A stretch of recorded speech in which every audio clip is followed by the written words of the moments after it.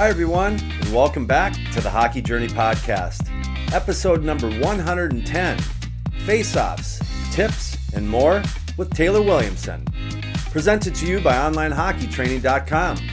I'm your host, Coach Lance Pitlick. If you're new here, please make sure you subscribe so you won't miss out on any future episodes. Before we end a summer of consistent, persistent, and process-oriented training and begin this conversation, if you want to learn more about me, my hockey experiences, what I know, and most importantly, how I've been helping hockey players get really good with a stick and puck, just head on over to OnlineHockeyTraining.com, that's OnlineHockeyTraining.com, and gain instant access to my 10-part video series where I'll show you everything. Consider it my gift to you. Lastly, if you live in Minnesota or are visiting the state of hockey sometime soon, and you want to schedule an in-person off-ice stick skills lesson, I'd love to have the opportunity to show you my little world. Go to sweethockeycoach.com, that's sweethockeycoach.com, and watch the video on the homepage for instructions. Thanks, and I look forward to working with you sometime soon. I can't tell you how happy I am to be back producing an episode for the Hockey Journey Podcast. Over Labor Day weekend, I picked up the COVID, passed it on to my wife and my parents, so I wasn't too happy about that. But all I can say is it put us all down for the count for a good 10 days. So you can see why I'm so grateful to be back at the regular routine that makes me so happy each week. With that being said, let's begin. Well, another winter hockey season has begun for many and will soon be beginning for the rest of you in the coming weeks. Tryouts, new teams, new teammates, new coaches, new positions maybe. This only means one thing for me, and that's that I'm going to get a heavier volume of questions from players I train and their parents regarding some early concerns for the upcoming year. This year has been no different, and I thought if there's one player or parent with a question or looking for some advice out there, I figured there's probably going to be someone else out there who will have the same concern. So I thought, why don't just invite a guest on the show and have a quick conversation with someone who's been there, done that, and is currently passing on her wisdom to others who are gearing up for another winter hockey season. All of the people who have contacted me so far this fall are female players or their parents. And the first person that came to mind to have on the Hockey Journey podcast to help me is former Minnesota Golden Gopher, former Wayzata girls head high school hockey coach, and today she's currently working with former NHLer, Hall of Famer, and now master coach Adam Oates from the Oates Sports Group. The young lady I'm referring to is none other than former guest from episode number 32, Taylor Williamson. Miss Williamson, welcome back to the Hockey Journey Podcast. Lance, it's great to be back. Thanks for having me again. Yes, I'm excited. We've kind of branched off. Well, give a little background. Let's rewind a year ago. I was trying to groom you to maybe come, spend a few hours a week working with players doing what I do, since you're so familiar with the program. My boys work with the guy that I mentioned in the intro, Adam Oates. They still currently work with him. And he was looking for someone to maybe help him here in Minnesota. And that was last summer. Made the introduction, and you don't work for me. You work for him now. So I lost you, but I couldn't be more happy for you. How has the last year been? And you just finished your first summer of hardcore training with the Oates Sports Group. How's everything going with that? Tell me about that experience so far. Lance, I have you to thank for so much of this and where I'm at today. It was you really challenging me and pushing me in deep thought of what I really want to do, what my purpose is here with the career I had, with the life experiences I've had. And so, a big thanks to you for really having me kind of evaluate what I'm wanting to do with my life. And so seeing what you do with all of your players, and then, getting to be introduced and learn from Adam and see what he does with all of his NHL players, and being able to take those philosophies and apply it to my players in the local area, and beyond, all the way from the youth level all the way up to the Olympians and even NHL players as well, has just been so much fun. And it's crazy to look back at that. It's already been a year, and to see the way that our teaching directly impacts these guys in their season, but also just in life as well. So I'm absolutely loving it. It's been great so far. And so a big thanks to you for really pushing me into this area. Yeah, no, it's been fun. I mean, if people aren't familiar with Adam Oates, a quick overview. He played in 1,337 NHL games, put up 341 goals, 1,079 helpers for a total of 1,420 points. I pulled a hammy right there just thinking about all those games, Taylor. He had a 6-year coaching career with the Tampa Bay Lightning, New Jersey Devils, and Washington Capitals. Is currently the head honcho, as I mentioned, of the Oates Sports Group, where he's passing on his knowledge of the game, working with some of the superstars in the NHL today, like Kucherov, McKinnon, McDavid, Tkachuk, Zegras. Like I said, my boys work with him as well.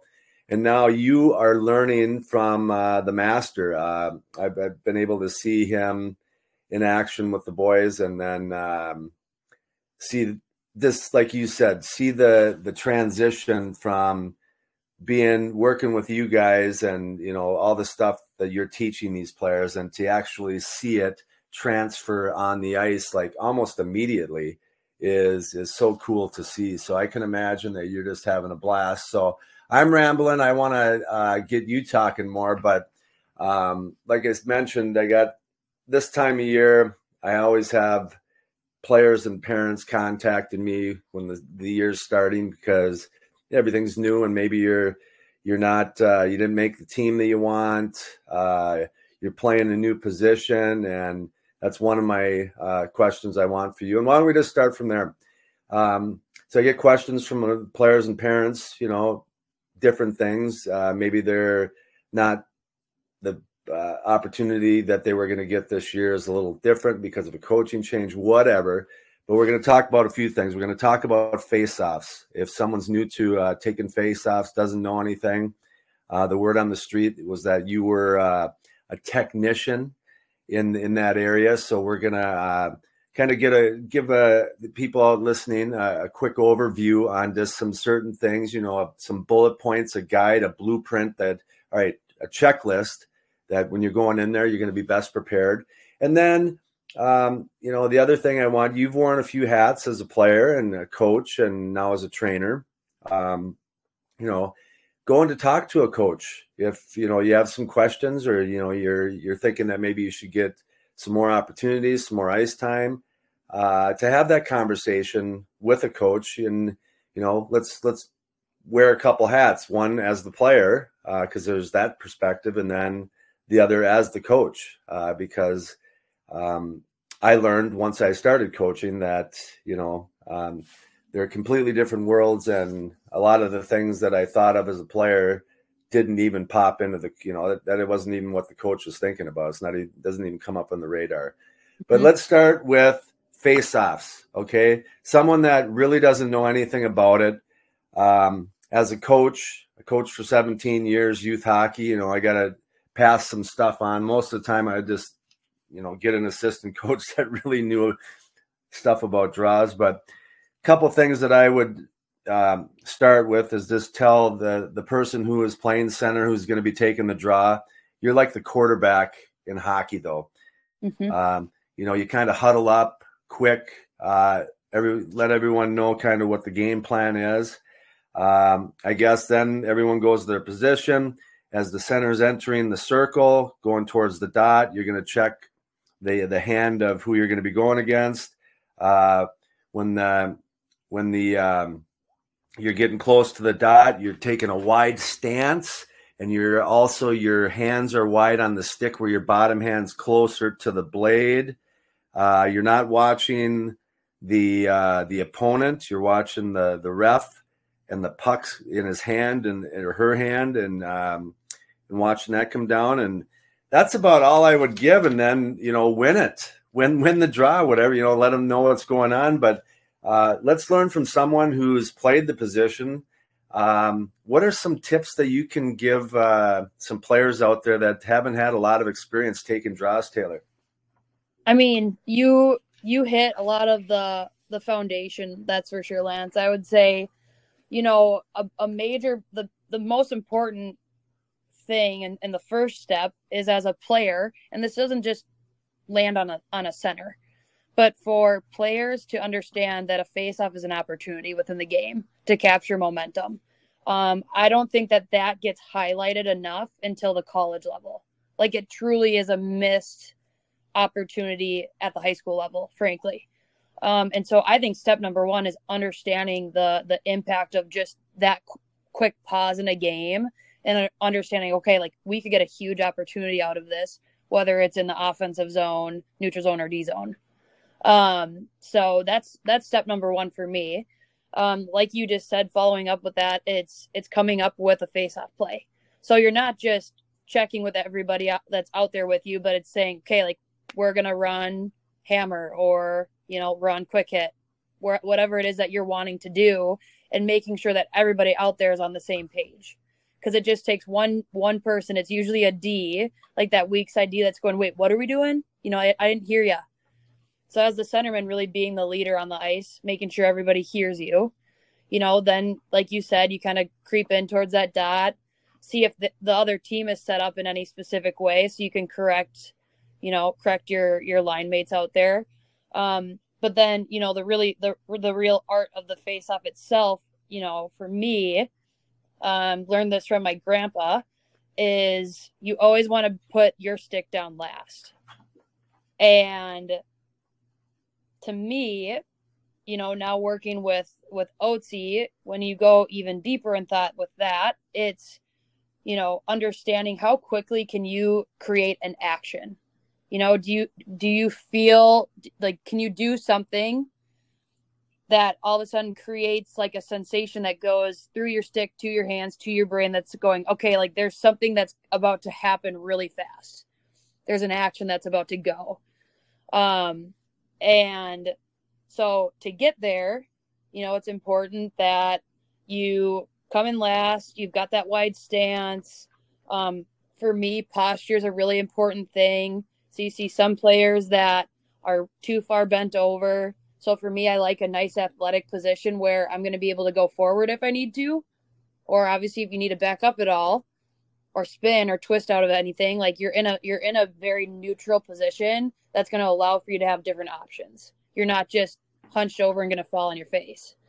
And when it comes to my hands and my arms, there's some players that go really wide, and personally, I don't like that. I like it obviously wider than my shoulders, but I don't like my hand too far down, like too close to the blade, because I've learned from experience that it just takes one really smart centerman on the other side to hack you on the wrist, and you kind of respect that because it hurts, like, it hurts really bad. So Yeah. I could say hurts like hell, but players know that's not a good feeling. So I go a little bit higher up on my stick, but it allows for me, once you are looking, and you alluded to this, once you're looking at the ref's wrist, you're not looking down, but you're watching when that puck goes. You should already know your plan going into the face-off. Are you going to whack their stick away so that you can come swipe back and get that puck cleanly? Are you going against, as a lefty, are you going against a righty where you're better off sweeping underneath their heel? Are you on the left side of the ice, on the right side of the ice? Are you better just taking a tie up because that day you seem to be kind of off on your reaction time? So there's a lot that's happening in a very short amount of time, right? Like, everything I'm talking about happens in about 4 seconds. What happens if someone, so you're saying, you know, all these different options, what you can do, but let's just say here's someone that just got put into center and going in there for her or his first draw. You know, are they thinking about going to the forehand? What's the easiest way to take a draw first? What are you strongest at, on the backhand or the forehand? So it's going to be a lot easier for people on their backhand side. But it's great. Like there's advantages to your forehand side as well. So I'm a left-handed player. So let's just say theoretically we're lined up on the right side of the ice. So for me, what you do is you're obviously in that lower stance, but don't be perfectly squared up. Like you always kind of want to angle your feet so that you have a little bit of an advantage there. And I always like to come across the dot. So I would basically block out. I called it a whack. Like you whack the other player's stick so that you can cleanly come back on your forehand side and you just swipe the puck because you've already basically excluded them from trying to get that puck off the face-off. And so if you're able to be quick enough and beat that player and tie up their stick faster, you're already at a huge advantage. So in all reality, I tell my centermen, like, of course you're going to have a side that you favor, but if you truly understand the art of winning a face-off, you shouldn't have a favorable side because you should know your tools that you have depending on where you're at in the ice. Awesome. What, you know, you talk about communication and making sure you have a plan coming in there and that the other team knows. You know, I think that a few things to help players is to watch. I mean, the game, how many draws happen in a game? If you're new to that position, you know, watch what other players are doing, watch every draw and see what the ones that are winning draws, you know, what are they doing? Because that can be your best teacher, right? Yeah, absolutely. And it's so funny, like to that point, you know, you hear players or you hear parents complaining saying, oh, I want my kid on power play or I want them on PK so that they get more ice time and more puck touches. And it's like, I want to flip the script and say, like, take advantage of the time that you get. So if you're out there for a face-off, you should be understanding, like, that's the equivalent of getting out there on special teams. Because if you win possession of that puck, that is about 25 less seconds that you're having to chase down the puck, get it back, cause a turnover, and then go the other way into the offensive zone. So if you're really focused on winning that clean, there you go. That's 25 more seconds of offensive opportunity that could translate into a point. So for you, for mom, for dad, who's overly analyzing how many points you're getting, starting with faceoffs it's a great platform to start from. It is. And, you know, I always tell players that, you know, and I one thing that I was a stickler on is there wasn't anyone having long shifts out there. You know, they didn't hear me on the bench much, players that were on the ice, but when they heard deep, loud, that meant whoever had the puck by the red line, get it deep, look to make sure it got deep, and then change. So you're talking about puck possession, how important that is. I wanted my players 45 seconds, under a minute. In between 45 seconds and a minute, you're changing. And if you don't win that draw, you're chasing. And then when you do get possession, maybe at 30 seconds, you're hearing coach yell deep because you did your job. You didn't get scored on. Now get it deep because you didn't have possession right away. But that is so critical. And like you said, if you're unprepared, you're just going to be chasing and you're not going to have what I call easy minutes. Defensive zone, hard minutes. Offensive zone, easy minutes. We want to play in there as much as we can. Absolutely. Yeah. I mean, it's so true. And for all the youth players and high school players that are listening to this, for you guys to take advantage this season and really creating a solid foundation of what it looks like to be a good centerman and take good faceoffs. I'm telling you right now, when you get to the college level, that's only going to play to your advantage because the coach at the end of the day is going to put out the centerman that they believe is going to win the draw. Because from the college level, like we've just talked about, that's a huge opportunity for your team to get momentum. So if you're a freshman fighting for minutes, if you have the ability to win faceoffs, that right there is a super valuable asset. So start working on it right now. Awesome. All right, I want to touch on a couple more things before we move on to the next topic. You know, if you communicate well on draws, doesn't matter if it's in the offensive zone or defensive zone, but if you as the center say, hey, I don't have a lot of experience, I'm just going to tie up this player's stick and just try to kick it out. My wingers, you guys come in there, you gals come in there and grab the puck and try to get it to the D. And the other is losing intentionally. Those are a couple of things that we should touch on a little bit, because if everyone's on the same page, you can catch the other team off guard quite a bit. Yeah, for sure. I mean, one of my best friends, Kara Piazza, she played with me at the Gophers. She was a captain. She ended up on the ice about every single faceoff. Like, for her, that was her ring. And she literally would battle so hard. Like, she was phenomenal at tying up. And it's like, if you don't end up on the ground, like, you did it wrong. And so players, I say that, it's like you can laugh at it, but that face-off alone, like, it takes effort. It really does. It takes effort. It takes strength. It takes balance. It takes quickness. But for you to be low enough and have that ability to really commit to it, don't be surprised if you end up on the ice. It's a good thing, because all of a sudden you do make life easy on your wingers to come pick that puck up, and now you're going the other way. And so I think if you're a beginner and you just want to start there, that's a great place to start. Yeah. Awesome.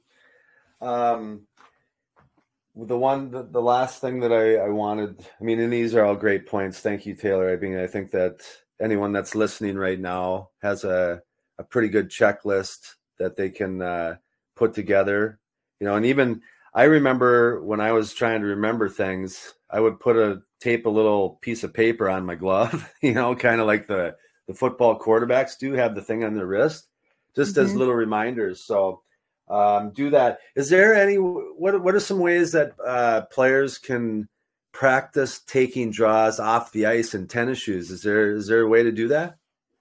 I mean, there definitely is. Get your buddy, get a couple buddies, and obviously have one of you dropping, the other one right against you. One of the best things I learned, it was when I was able to go out to the under 22 national camp in Lake Placid. The national team was there practicing with us, and at the end of every practice, centers would go over and work on draws. And a name that everyone's going to recognize is Brianna Decker. And that honestly was where I learned how crucial and how technical a centerman's position is, because what the coach was doing was he wasn't doing like a clean drop, like it was bouncing on its edge. Like, so it's like you're working on the quickness, the skill itself of what you're doing with your stick and your body, but you're also having to watch with your eyes, like, can you knock it out of the air? Can you get it on the second effort? Right? Because sometimes you're not going to win it clean on your first swing, right? It takes a second or third effort at times. But that doesn't mean you can't do that off ice as well. So doing draws where you're trying different things, and they don't have to be a perfectly clean drop, have it bounce on its edge, right? Do different things like that, where now you're working on that coordination of winning that on your second or third effort, is going to help a ton. Perfect. All right. Well, we'll try to put that into a short little list at the end here once we finish up. But really, really good little nuggets for someone out there that doesn't have a lot of experience. YouTube is another great place to get. There's a bunch of videos. I was checking that the last couple days, watching those. There's a lot of people that have put some videos on best practices and how to win more face-offs. So it's not something you're going to be great at right at the start, but I love that you said that some of the players that you respected and learned a lot from, that was their scoring a goal in a game. For me, it was maybe making a big hit or blocking a shot. Some people, there's players that have long NHL careers, longer than they should be playing, and it's just for that role in the playoffs is to take draws. Yep.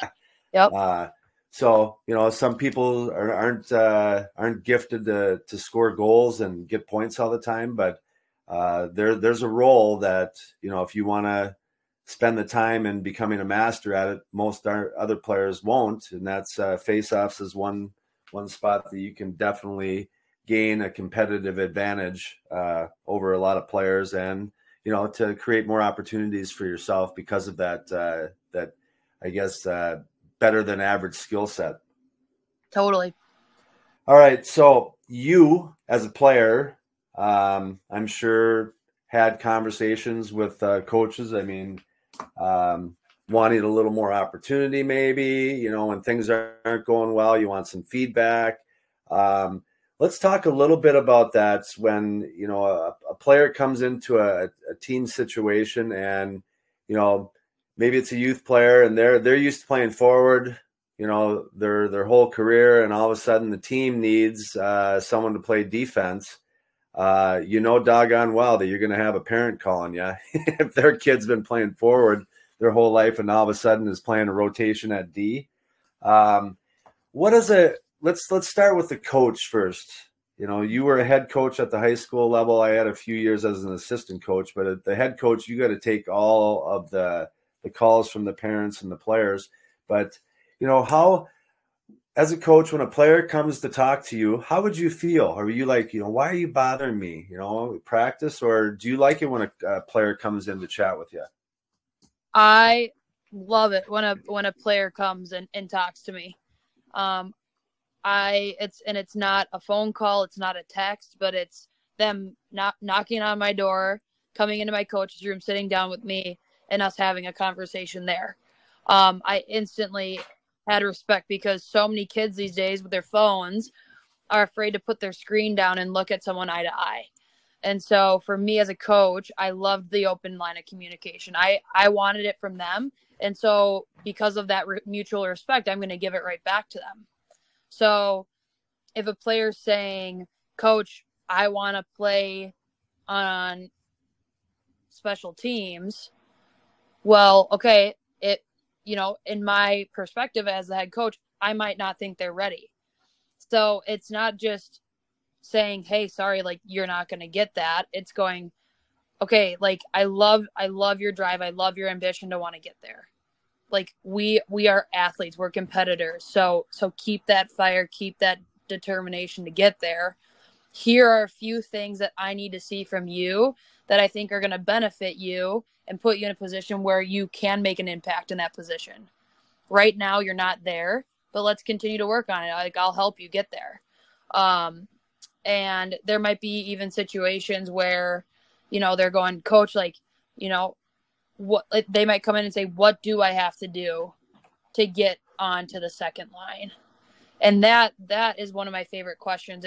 It's not demanding saying this is what I want. It's, hey, Coach, what do you need to see from me in order to get to a result that I want? Yeah. Because at the end of the day, it's about the team. And so, is I know and understand like you're going to do what's best for the team and not the individual, but this is something that I'm hungry for, that I want. So what do I got to do to get there? And I always love those conversations with kids. So what advice would you give a player that has never talked to a coach before, like approach the coach from player to coach, not the coach coming and talking to the player, but okay, you want to get more ice time, you want to get more opportunity. How does a player, would you suggest to them, how do they prepare for that conversation? What are some bullet points that they can, that'll provide some good impact if they spend a little time thinking and executing that? I always say the best conversationalists are the ones that go in with wanting the other person's opinion. So go in with that question. Coach, what do I have to do to get on the second line? Coach, what do I have to do to get on power play or penalty kill? And then you sit there and you actually listen to the words that they have to say. And then you say, thank you. Can you clarify this for me? Or, okay, that makes a lot of sense. Here's a couple other questions. Like, what do you actively need to see me do on the ice for me to get to that spot? And can you work? Okay, you're saying I need to work on my breakouts. Like, I'm not breaking the puck out consistently. Would you be willing after practice to throw me a few pucks, and can we work on that skill together? Yes, that's a huge one, players out there to think about, because coaches we're all, we're handing out suggestions like it's candy, but unless you make them accountable, if they're saying you got to do X, Y, Z, and if you say, okay, thank you, nothing really happens. But if they say you got to do X, Y, Z, and you say, hey, coach, awesome, can you work with me, or can someone work with me at practice?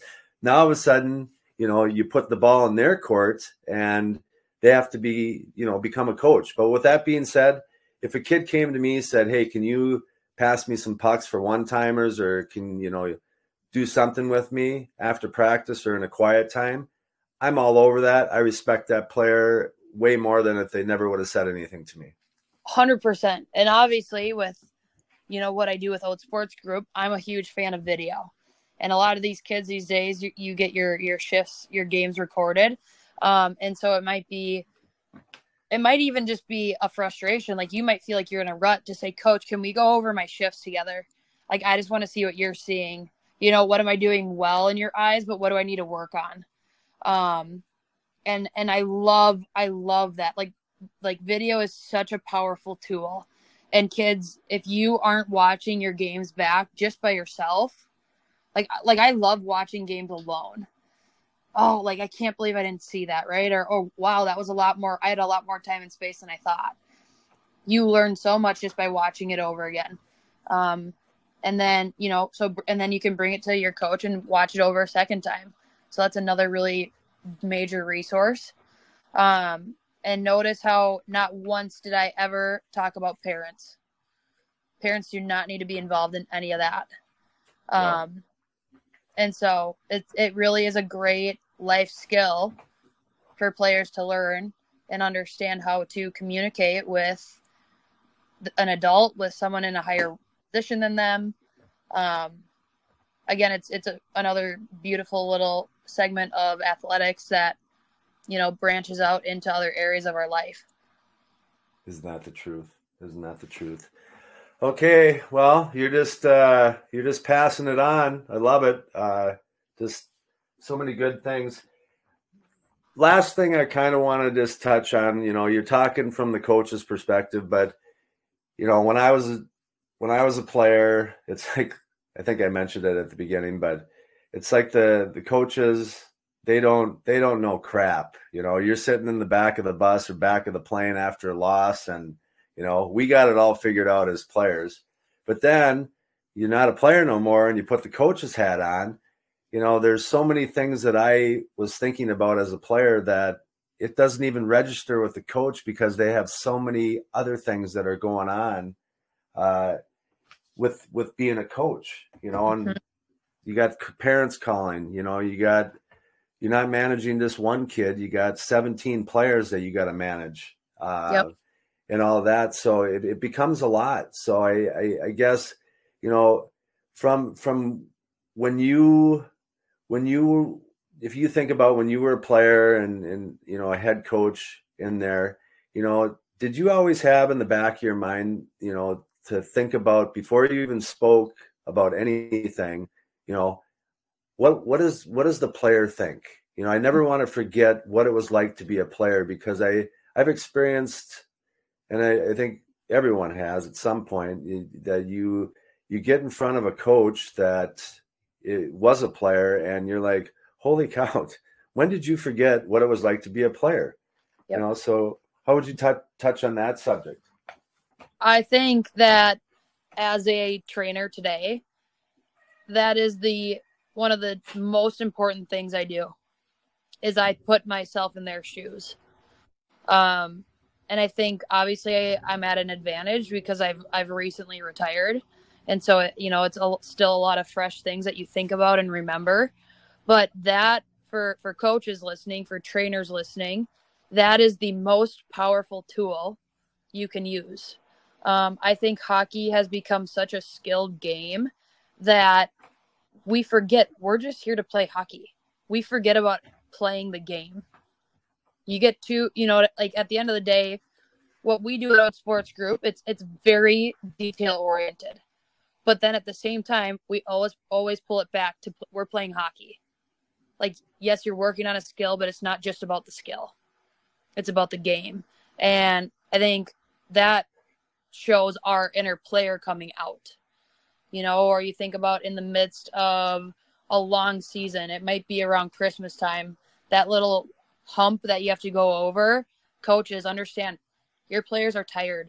They're going through school. They're going through who knows what's going on at home. And it's been months of late night practices, early morning wake ups, doing all these things. And so, to understand when to give your players grace, when to push them. And that also really tees up a team for a lot of success. That it does.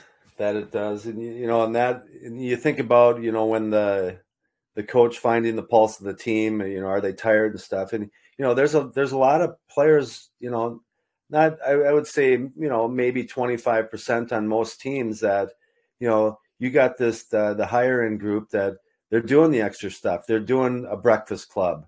They're on the pond in the winter. They're in their basement, backyard or garage, getting extra reps doing that. They're watching film, working with specialty coaches in a lot of different areas.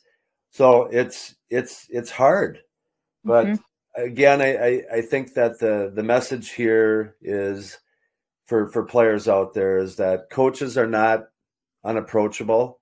We love to have players come up and ask us, how can you get more opportunity? What do you need to do differently to help the team, win more hockey games and be more successful? But, I hope that this has helped, some players out there that maybe were questioning that and to players in the future. But don't be afraid to talk to your coaches, but go in there prepared and, be humble and know that the head coach has a lot of things that they're trying to manage. You don't think about how much time it takes to plan a practice, but there's time, in that. And, most coaches, unless they're in college or professionally, most coaches have a full-time job too, and then to have to deal with parents. So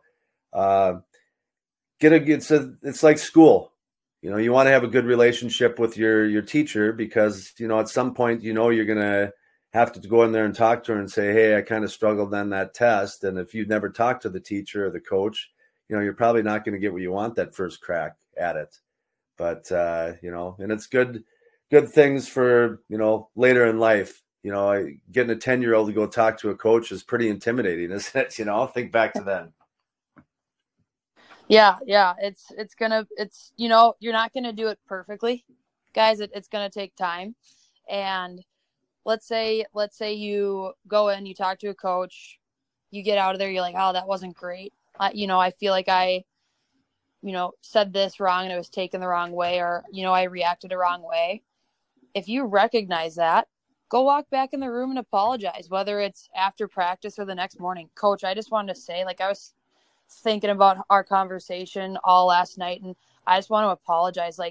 I spoke, I didn't respect you in that conversation, and so I'm really sorry about that.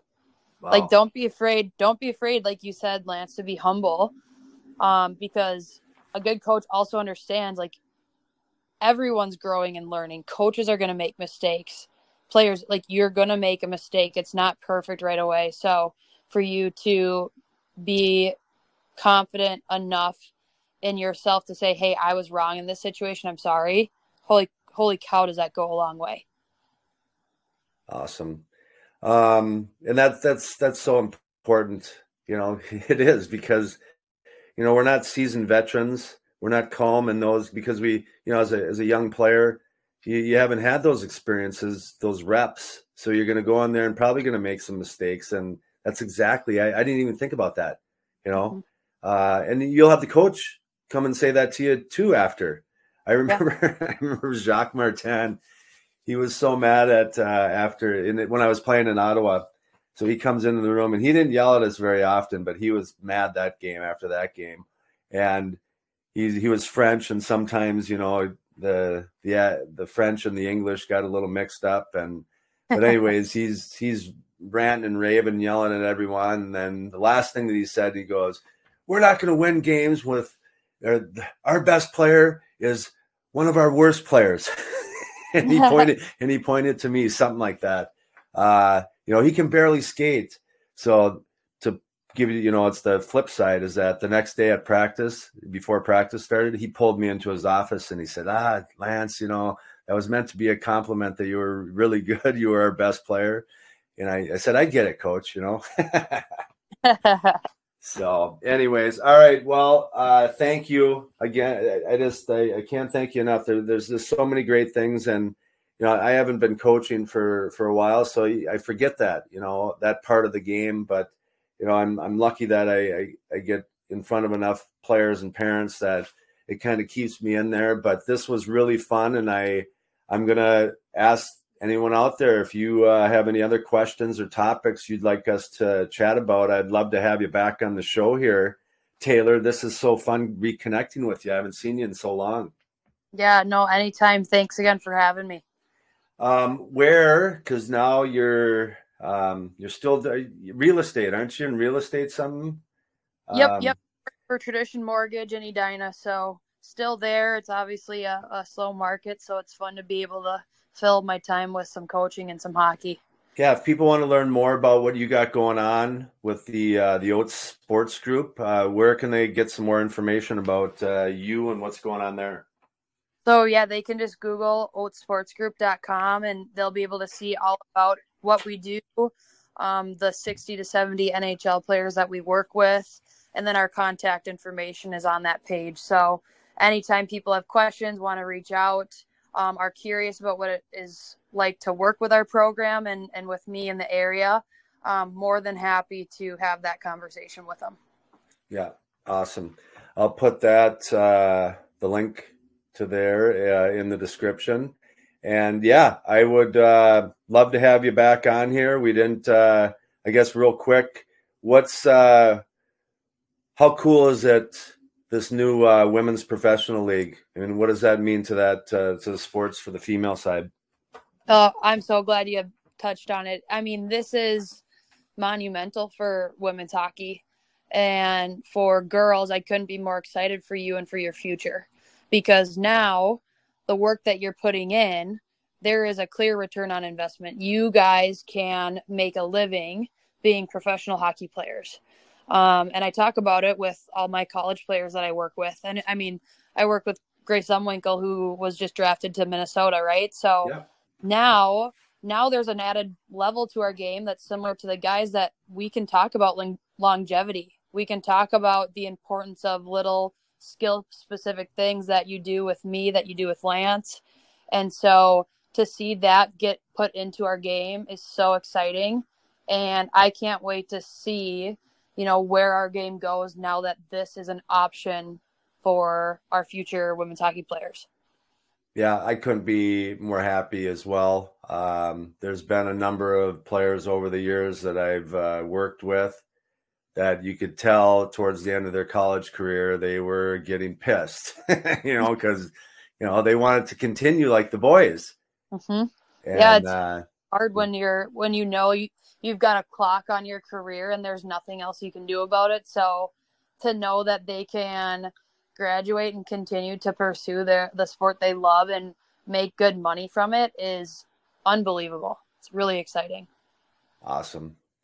All right, young lady, I won't take any more of your time up. We'll do this again, but all you people out there, get a piece of paper down and re-listen to the face-off segment. Write down what you're hearing. The one that I never really thought about much, because you're always thinking about the technique of everything, but why you're actually taking a face-off and how you said it. It's an opportunity to gain momentum and to get possession of the puck. And what I added on to that, if you got the puck, those are easy minutes. Let's get to the offensive zone. Let's get, stay out of the defensive zone. Have a plan. Your little sneaky squirrel attack, put your stick down last.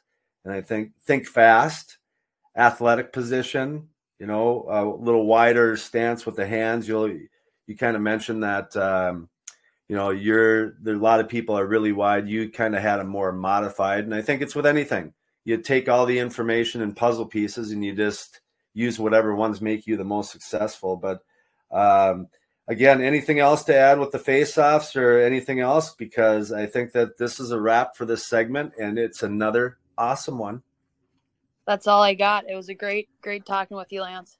Okay, perfect. Well, enjoy the fall here. I know that your parents have a lake place. I'm sure you're going to spend a weekend or two up there, taking in the fall colors. But you and I will have to get together for lunch here down the road. It's been a while since we got face to face.